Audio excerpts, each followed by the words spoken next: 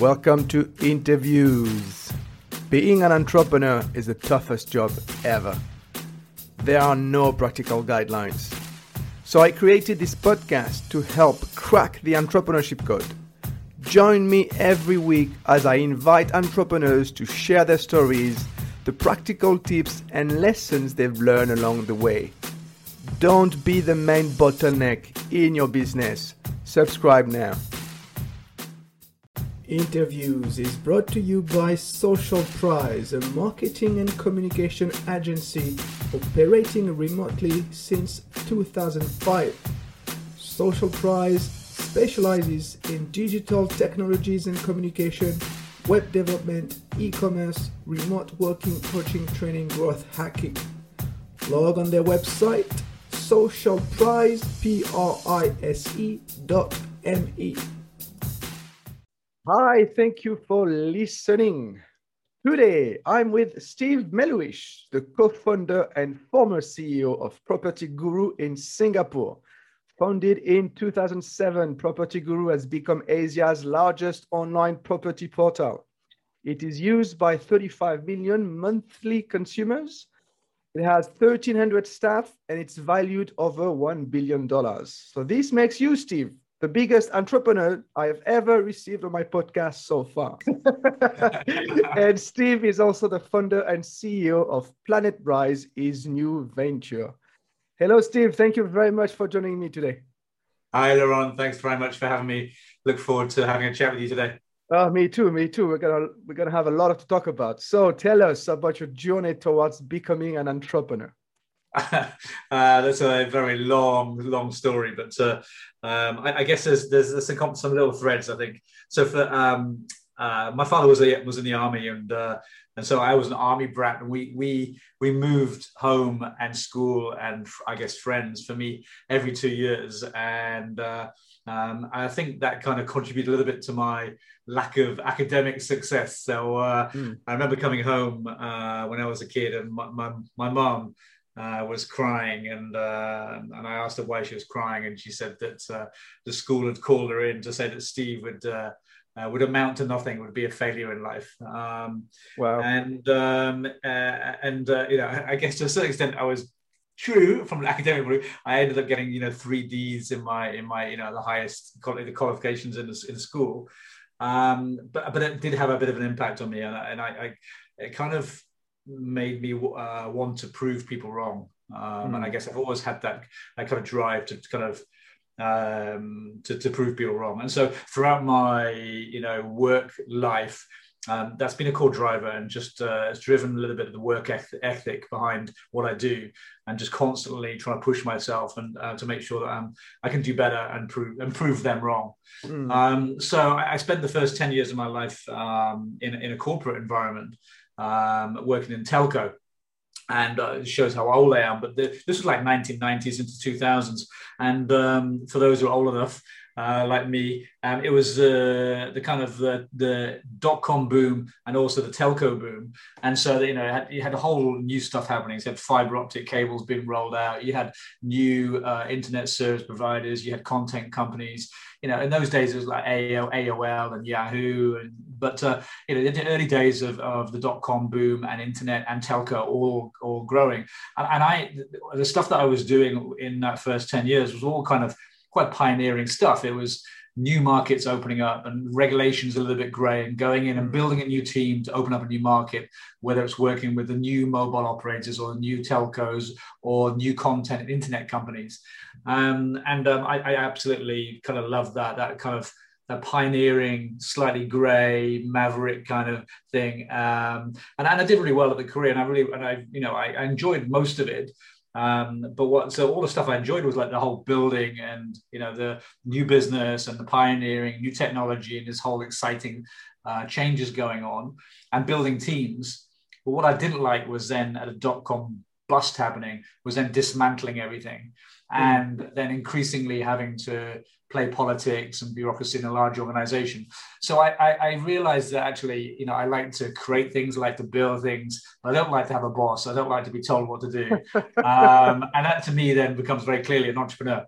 I went traveling for 6 months with my girlfriend, now wife, and I ended up with a post-it note on my wall which said Digital Asia Startup.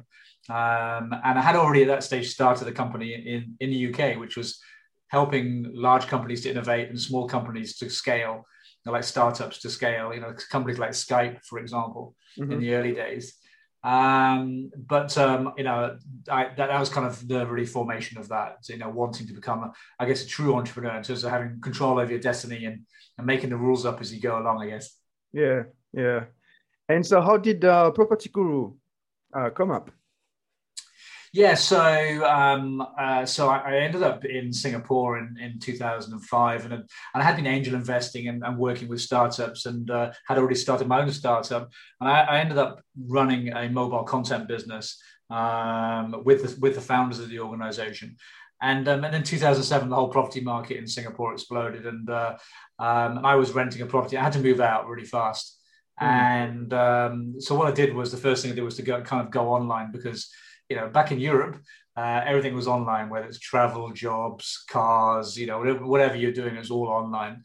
Even though Singapore, on the outside looking in, looked like a high-tech environment, the actual adoption of technology was fairly low, and internet was still fairly low in those days. And so I was faced with the prospect of, believe it or not, going through, like that thick newspapers of 3 lines of text, looking for real estate, looking for property to rent. And it was hell, because I didn't know, it said Villa Marina, telephone number, no photographs, no video, no floor plan, no maps, no description, nothing, right? And even though I was renting, not a particularly expensive place, if you were to buy a property in Singapore in those days, it was around about, $500,000, right? Now close to $1 million. And if you don't have kind of that information in your hand, it's going to be really frustrating. So it kind of got me a bit curious. So I started to research it and realized that, in France, in Germany, in the UK, in Japan, in China, Australia, around the world, these kind of real estate pools had existed for a few years, and they were very, very profitable. And it seemed to the business models seemed to translate across different, cultures and borders.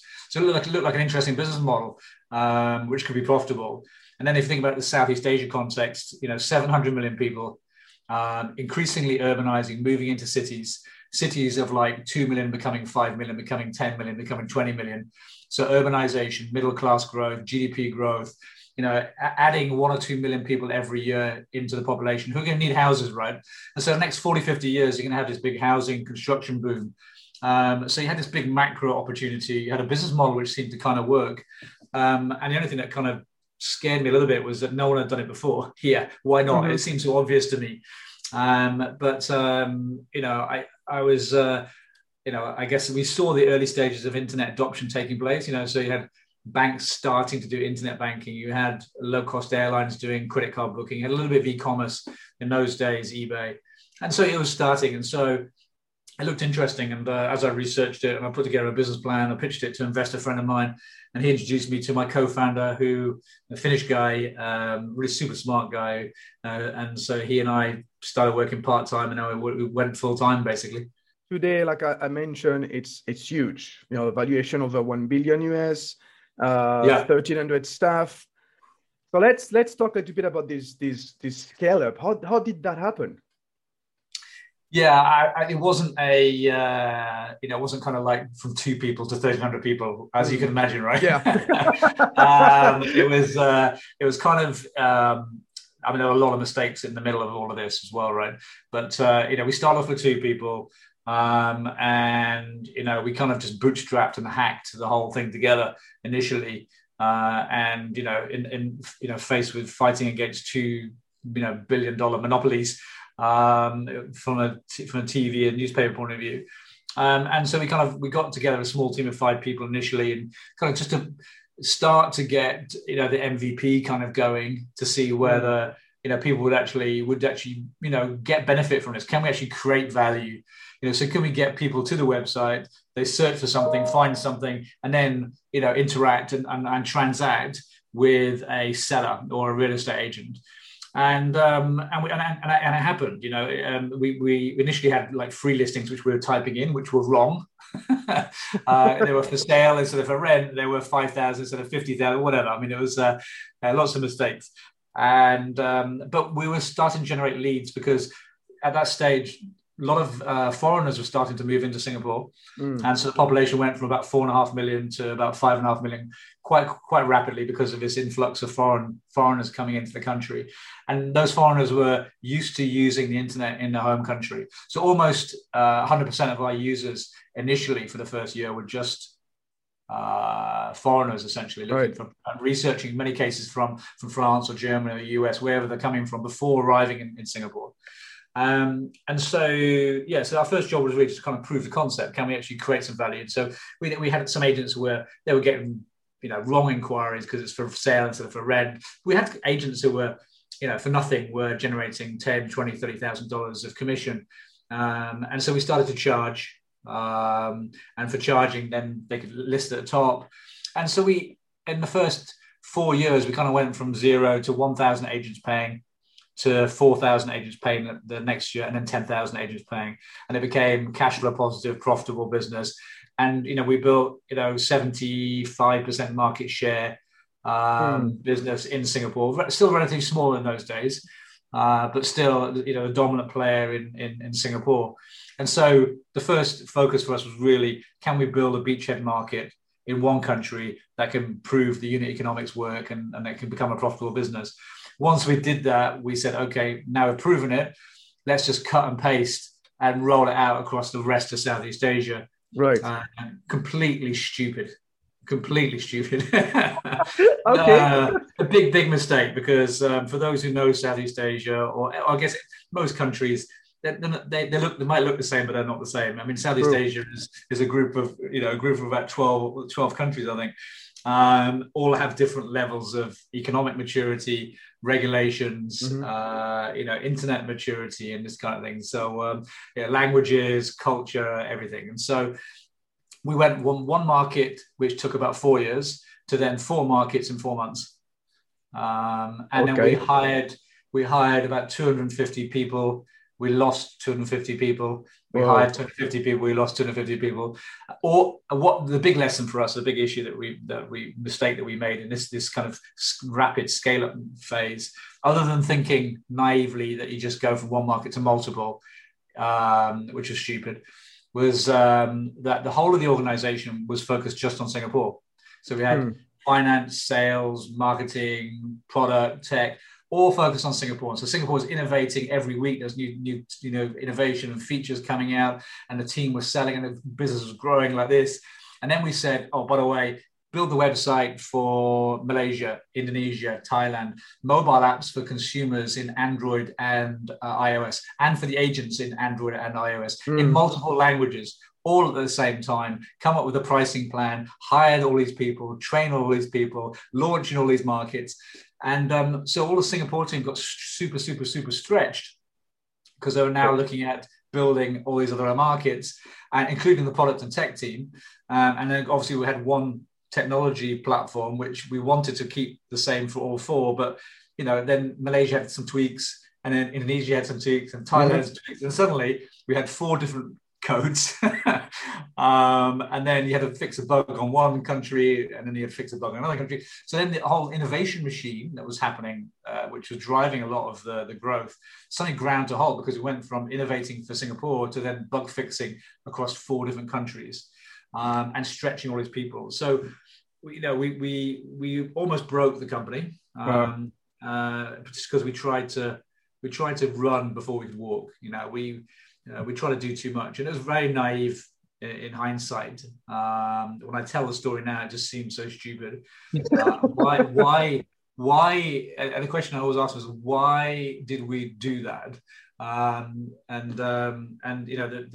The reason that I keep coming back to on this was, is I think quite often entrepreneurs I meet have this healthy, sometimes unhealthy, but paranoia And that you know, the business is going to die, or it's going to be taken over, or it's going to be crushed, or you're going to miss out on the opportunity. And I had this unhealthy or healthy, whichever way you want to look at it, paranoia that, look, what is our business? It's just a website.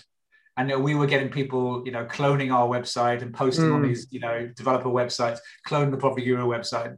And so I was really worried that, you know, just to build Property Guru was basically you just have to clone the website and the barrier to entry almost zero, right? Within 3 weeks, you could have a Property Guru. That's what I thought. And so if we didn't go into all these markets super fast, then someone else would come along and beat us to it. Right. A bit of an ego there, maybe too. Yeah, maybe. No, I mean, I think there's definitely an ego issue, which I kind of discovered later on. But I think at that stage it was more paranoia. I think it was more about, look, we were worried we were going to miss the opportunity. So we said, okay, look, we identified these 4 markets. Let's make it happen super fast. In hindsight, had we gone Singapore to what's the next most attractive market? Let's double down, really do that market really well, and the next one, that would have been the most sensible thing to have done. Yeah. Because as I said, we almost broke the company, and then we had to kind of backwards repair over about 2 years, putting in place, for example, the leadership organization. And then we had to make mistakes around that as well, because, you know, we were hiring country managers, which were like mini CEOs from Malaysia, Indonesia, and Thailand. We weren't paying them like a CEO. And so they were maybe not a quality of a CEO, and therefore, and they may defer to their strengths. So one might be more marketing, one might be more operations, one might be more sales. So then every country had its own culture and processes which were developed in each country. Right. So we then had to kind of rethink about the organizational structure. We kind of went to more of a sort of centralized structure. So you'd have consistent HR, finance, you know, sales and marketing processes with some localization on the ground. And then from a product and tech point of view, you know, we kind of thought that the way in which consumers look for real estate in Singapore would be similar to how they do it across all markets. But Singapore is very different. You know, in Singapore, a lot of people live in these condo high towers. Yeah. In Thailand, they're interested in neighborhoods. So it's like Sukhumvit or Siloam or Tonglaw neighborhoods. And so map became very important, where the BTS and MRT stations were.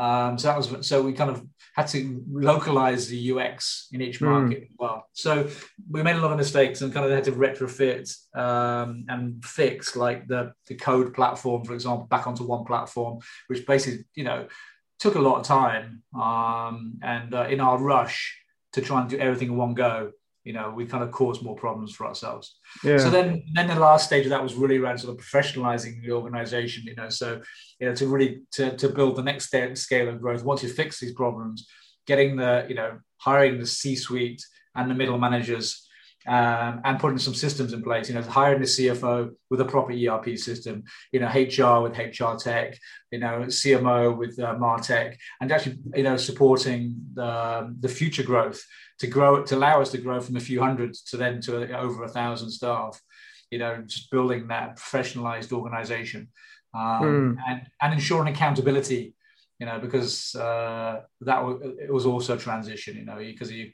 go from doing all of the work, so, you know, getting the shit done, to making sure the shit gets done, to then building an organization that can get that shit done, you know. And so you got those 3 phases, and that professionalization phase is kind of, you know, where at that point it was when I kind of at the end of stages that I decided to kind of step out from the business. Wow, so there was a lot. Sorry. No, it's fine.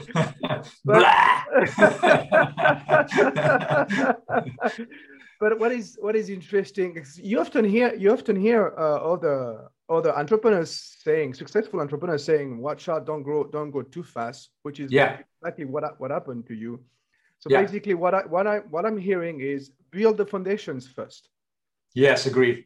Right. Yeah, I think my realization is that, you know, if I go back to that comment I made before about healthy paranoia, is that we were worried we were going to miss the opportunity. But actually what I now realize is things just take longer than you think. And, you know, so everyone talks about digital disruption, like, you know, this all happening, all this digital disruption is happening now. But actually it's been 25 years coming, right? All the big tech companies have been around for 25 years in many cases. And so it just takes time, and it's a rather than rush, do smaller number of things in a quality way, in a more focused way. Particularly as a startup, you don't have much resource, right? So rather than spread that resource super thin, focus it on the one or two key things that you want to do.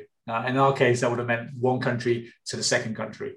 And then then which leads me to my second point. What I hear is it's great to internationalize, but know your market before. Yeah, don't assume that the next market is exactly the same. yeah, exactly. And I think having that beachhead market to rely on and fall back on, I think for us was really, really important.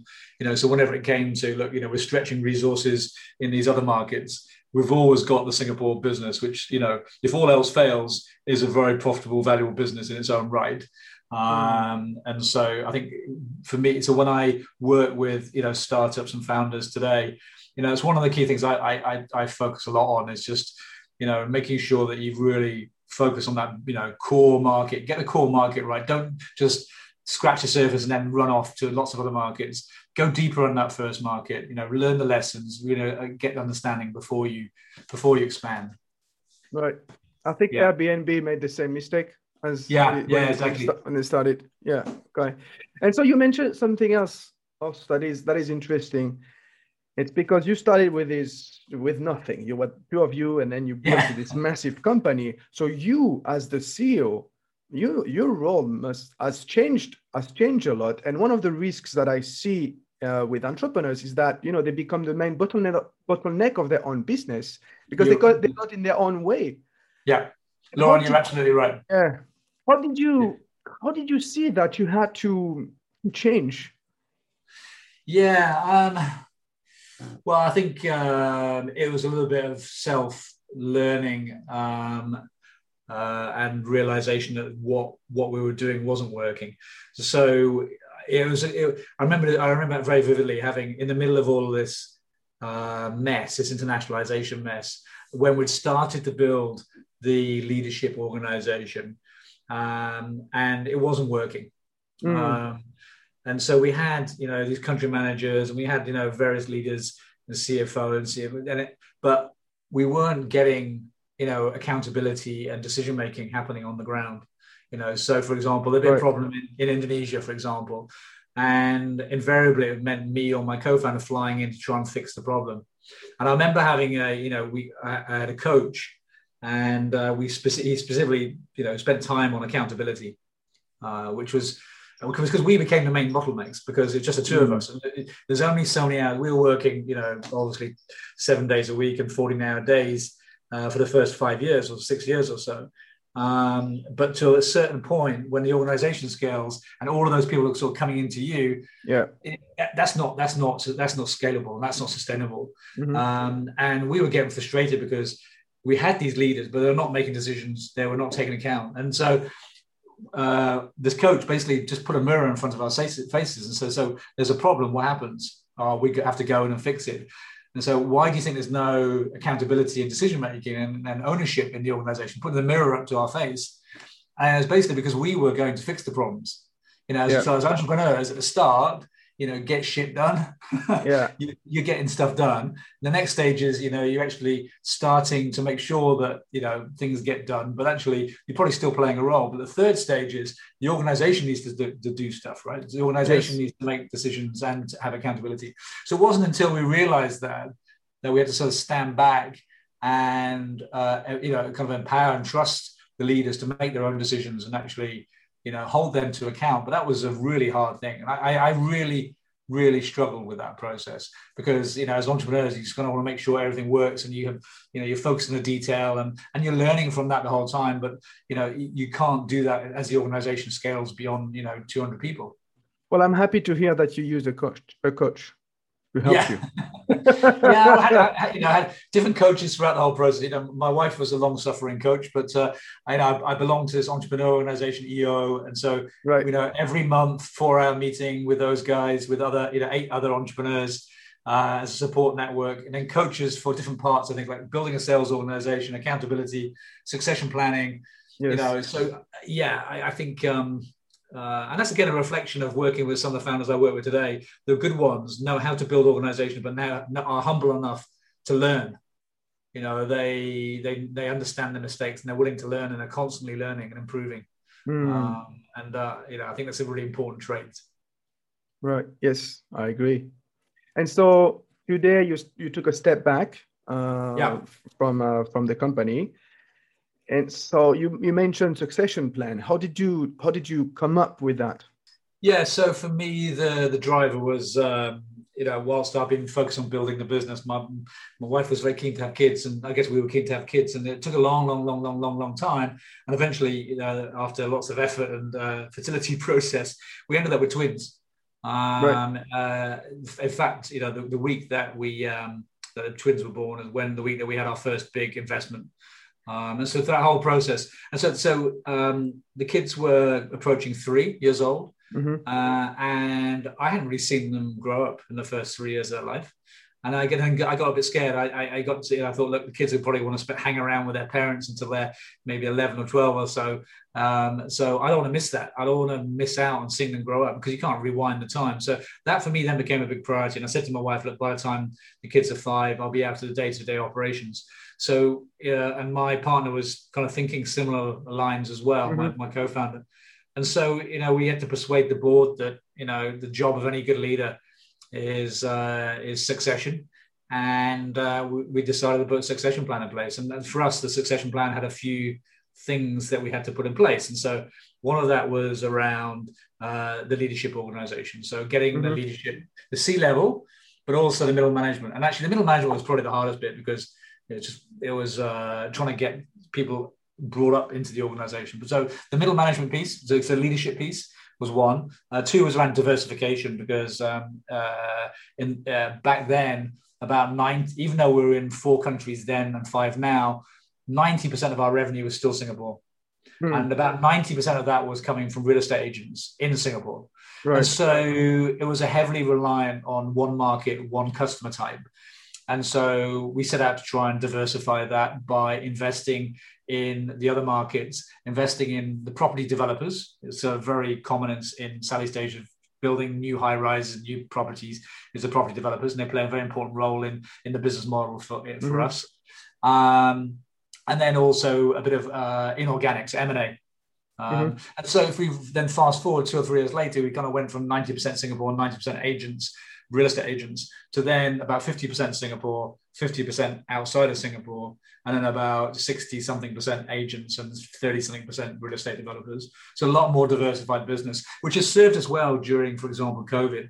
You know, when different markets of, you know, Vietnam got hit first, and so they kind of disappeared from the radar screen for like a month, and then, you know, then Singapore, and so every country kind of had different timing, and so we kind of saw that in our business because we had agents, property developers, multiple markets, and now also financial services.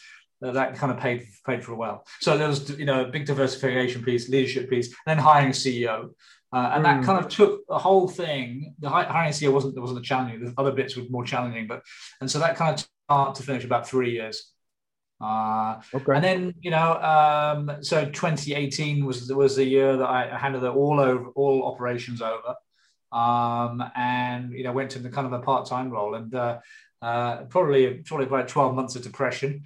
Letting go of the baby. I was about to ask. This is where I realized I had the ego, right? This is where I thought I didn't have an ego. And then I realized I did have an ego because I enjoyed all of the media interviews, the TV interviews, the radio interviews, the newspaper interviews, standing in front of the whole team, you know, chairing the leadership meetings. And suddenly I had to sit in the background with my mouth shut and let the new CEO, you know, do all the limelight stuff. And that was tough. That was tough. And I also realized that, you know, that at that stage, because of 10 years, you know, my kind of identity was kind of the same as Property Guru. It was like one and the same. And suddenly, you know, Property Guru is someone else's the face of Property Guru, was starting to become the face. And that was challenging for me. And my wife said, look, you've achieved everything you want to achieve, but you're the most unhappy I've ever known you. So why don't you take the CEO role back? And I said, no, I don't want the CEO role back. And she said, oh, come on, just cheer up then. Just get over it, right? So I tried. It took a while for me to get over it. It's crisis of confidence, lack of purpose, period of Wow. mourning and depression. All the stuff I knew would happen because I've met so many founders, asked them their experiences, and all of them have given me sort of similar stories. Yes. I thought I would be different, but no, I was the same. Yeah, but it's a great illustration of how, as an entrepreneur, you end up building something that goes beyond you. Yes. Yeah, exactly. Yeah, and the new CEO and the team has just done an amazing job. And I'm on the board, and so I'm quite involved in the business. Particularly this year has been quite busy on the board. But it's a great team. We have a great team, and the team is very, very self-sufficient. So each of the C levels, they just run their own parts of their business. Which is very different to when I was running it. It was still quite hands-on, but now it's a very professional corporate organization which is well run, and it's a board of really seasoned people from the largest private equity companies in the world, TPG, KKR, and was bringing on part of the News Corp family onto the board as well at the moment. So it's exciting times. I have a question for you then. Yeah. How has entrepreneurship impacted you personally? What have you learned about yourself? Oh, it's Apart that you have an ego, that's clear. Well, I guess it's what's it taught me. I guess I've learned a lot around, and I reflect a little bit. I think the first 2 years of building Property Guru, I learned more in those 2 years than I probably did in, I think, pretty much all of my corporate career, because there are no rules. You have to kind of make things up as you go along, and that's kind of stressful. And you don't have any resource, don't have any cash, don't have any brand. How do you hire talent when you don't have any of that? How do you convince someone to join you? You're going to kind of sell the dream. We're kind of creating this great new world where consumers are in control of the property process. So I think that was an important time. I think what else did I learn? I think the key. I learned a lot about building business. I learned a lot around the big issue really is focusing on the pain, on the problem. So focusing on what's the one problem you're trying to fix, not trying to spread too thin, but really go back to the core and think about the one problem you're trying to fix. In terms of myself, I guess I guess I know I'm competitive. I know I'm trying to prove people wrong all the time, and so that's kind of been the driver for my determination, I guess. And so I saw that in real evidence, particularly in the first 7 or 8 years of building Property Guru. And that grit and determination that me and my co-founder endured the 7 days a week. We're in Malaysia 45 times a year, and in Indonesia 35 times a year, and just that sheer grit and determination. I guess I kind of saw that in myself as well. I don't know what else. That's probably about it, actually. You were not inactive for such a long time because you ended up creating a new company. Yeah. Right? How can you tell us a little bit about Planet Rise? Yeah, so in 2018, as I said, I stepped back of the business and handed out all operations, and that was very much spent time with my family. And 2018, for those who remember, it was quite a important year in terms of climate change.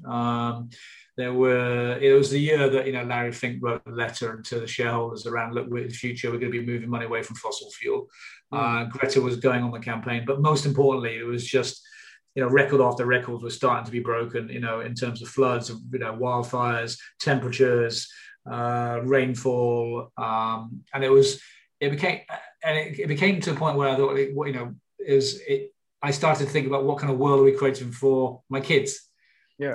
And I got a little bit. I got worried. And I do get worried because I think things are going kind of bigger and actually growing, getting worse faster than we anticipated. And all the things I took for granted, whether it's skiing or swimming in oceans or walking through forests and seeing nature, my kids might not be able to have that, or their kids might not be able to have that in the future because because we're just killing the planet. And so I could sit there and spend my money and have a good time, but I wouldn't be able to look my kids in the eye and say, look, I saw what was happening, but I just ignored it. So I decided that my key driver going forward in terms of from a work point of view was going to be climate change. Just playing a very small part. What can I do to influence, and change climate change and address some of the climate change challenges? And so what do I know about climate change? I mean, it's such a, when you dive into it, you meet climate scientists who've been studying it for 30 years, or someone studying one part of battery technology for 30 years. And it's very humbling because, there's, once you start going beneath it, there's so much going on. Yeah. So what can I really do? And I guess what I have been doing is building businesses, helping startups, or helping grow startups, raise money or investing in startups, which I've been doing for the last 18 years or so. So I know business building, and I see this big problem. And I see entrepreneurs.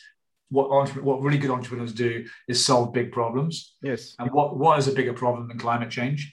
And what is a bigger opportunity than climate change? Because this whole decarbonization of every single industry, whether it's travel, whether it's energy, when it's energy production, whether it's food production, it all has to decarbonize and will decarbonize. And governments around the world, investors around the world, companies around the world, and consumers around the world are starting to move their dollars and make decisions based on that. So it presents a huge challenge for us all, but it also presents a huge $1 trillion opportunity. And so I thought, okay, so I see the challenge and I see the opportunity, which is obviously the first part of how an entrepreneur addresses things. And I also know how to build businesses and help companies to grow. So I try and bring those two together. And that's essentially what we're doing now is working with companies which are first and foremost trying to mitigate 1 gigaton of greenhouse gases in the next decade, roughly, and impact positively the lives of 10 million people. And so companies that can do one or both of those, we're putting our money into, and we are helping and supporting them with their growth. So to date, we've got 13 or 14 companies in the portfolio, ranging from decarbonizing construction to alternative proteins, so cell-based food, to new battery technology, new water technology, clean air technology. And so, things that are starting to have an impact on climate change and affecting, people, improving the livelihoods of people. Yes, entrepreneurs can actually change things over. Yes, Most of the entrepreneurs I've been talking about, no, not most of the entrepreneurs, all the entrepreneurs I've been talking about, they all crave impact. Yeah, all of them. And you're exactly. You're another example of that. Yeah, exactly. And I just think it's just a huge opportunity. I think we've this on the back of this whole sort of technology internet boom, and the next $1 trillion boom is going to be green tech, and we're just starting to see it. And it reminds me a little bit, if I stand back a little bit and reflect, so roughly 20 years ago, you had this whole digitization wave. And the first thing that a lot of companies did was they hired their chief digital officer, their CDO. This person was no power, sits in the corner of the office. And now the company goes, right, we're now digitized. And then 10, 20 years later, those companies are digitized. And I think now what we're seeing the last, 3 or 4 years is companies hiring their chief sustainability officer. Again, lots of talk, not much action. And now we're slowly moving into some action, and particularly Europe is doing a great job here, and really driving things through regulation and standardizing. The whole taxonomy and the words that we use and how we describe things is really, really important. And pushing towards carbon tax, not like $5, but closer to $70 to $100. Per ton is where it needs to be. And you really start thinking about the impact of all these greenhouse gas emissions. It's not just, it's health, it's economic, it's planet, it's people, it impacts so much. And putting a real price on carbon emissions is great. And I think EU's did a great job on that. The US has finally woken up. China's just already its biggest polluter, but it's also by far the largest already. So you're starting to see some action at least, which is encouraging. But we're just at the start. And we just the next 1 to 2 decades, there's going to be huge opportunity, needs to be a huge opportunity as we transition from old fossil fuel based economies to, decarbonized economies. And that is going to be, trillions of dollars of investment, jobs, and new businesses being created. And, we're going to see the equivalents of Amazon in the green tech world being created, in the next few years. And so that's really exciting. Indeed. What are you the most proud of? I think, what I'm most proud of, I think probably the creation of it sounds a bit funny, the creation of my twins. I think probably because that was a challenge in itself, and it was my double startup, I guess. But also just a realization that from a leadership point of view, being a parent is probably the most challenging. There's no rule book. It's quite an important job being a parent. But there's not much rule books around. You're not educated. Suddenly you've got these one or two or whatever things are dependent on you, and you got to try and shape and support them. But you don't have a rule book or any. So I think it's quite hard, and it's a different set of leadership challenges. So I feel proud about what they actually have them and where they are now, 9 years later, and what kind of people they are. But that's a proud but also challenging. Nice. And if you take all the experience that you have acquired today and into one recommendation that you would give to other entrepreneurs out there, what would it be? It would be to identify and focus on a big pain. Identify the problem that you want to address, and make sure it's a big problem, and then go and start working on that, fixing that problem. My show is called Interviews Cracking the Entrepreneurship Code. So have you cracked the code? I don't think it's like a 0 to 1 binary thing. I think it's an ongoing process. Almost every week I learn new things. I learn new things about, I guess the business that I had built or the businesses I have built, but also the ones founders I'm working with as well. I learn new things around building, businesses all the time, and with my investor hat on, I've invested in 26 companies and working alongside some of those founders and just seeing that, okay, the way I did it was one way, but actually they're doing it a different way. And actually they're being successful as well, doing it a different way. And so, I'm constantly learning. I think, it's an ongoing journey, I think. Yeah. Keep learning, or just keep learning all the time, I think. Last question. How can people contact you? They can email me at steve@planetrise or LinkedIn /Steve Mel. I'll be happy to talk to anybody, particularly around sustainability. If you're building a business, if you're building the next green tech unicorn, I'll be very, very happy to talk to you. Well, the message is spread out. Thank you very much, Steve, for your time today. It was a blast. Great, Laurent. Very great to meet you as well, and look forward to staying in touch. And thank you all for listening. Before you leave, don't forget to subscribe to my podcast so you never miss an episode. Keep on building outstanding businesses. See you next time. Bye-bye.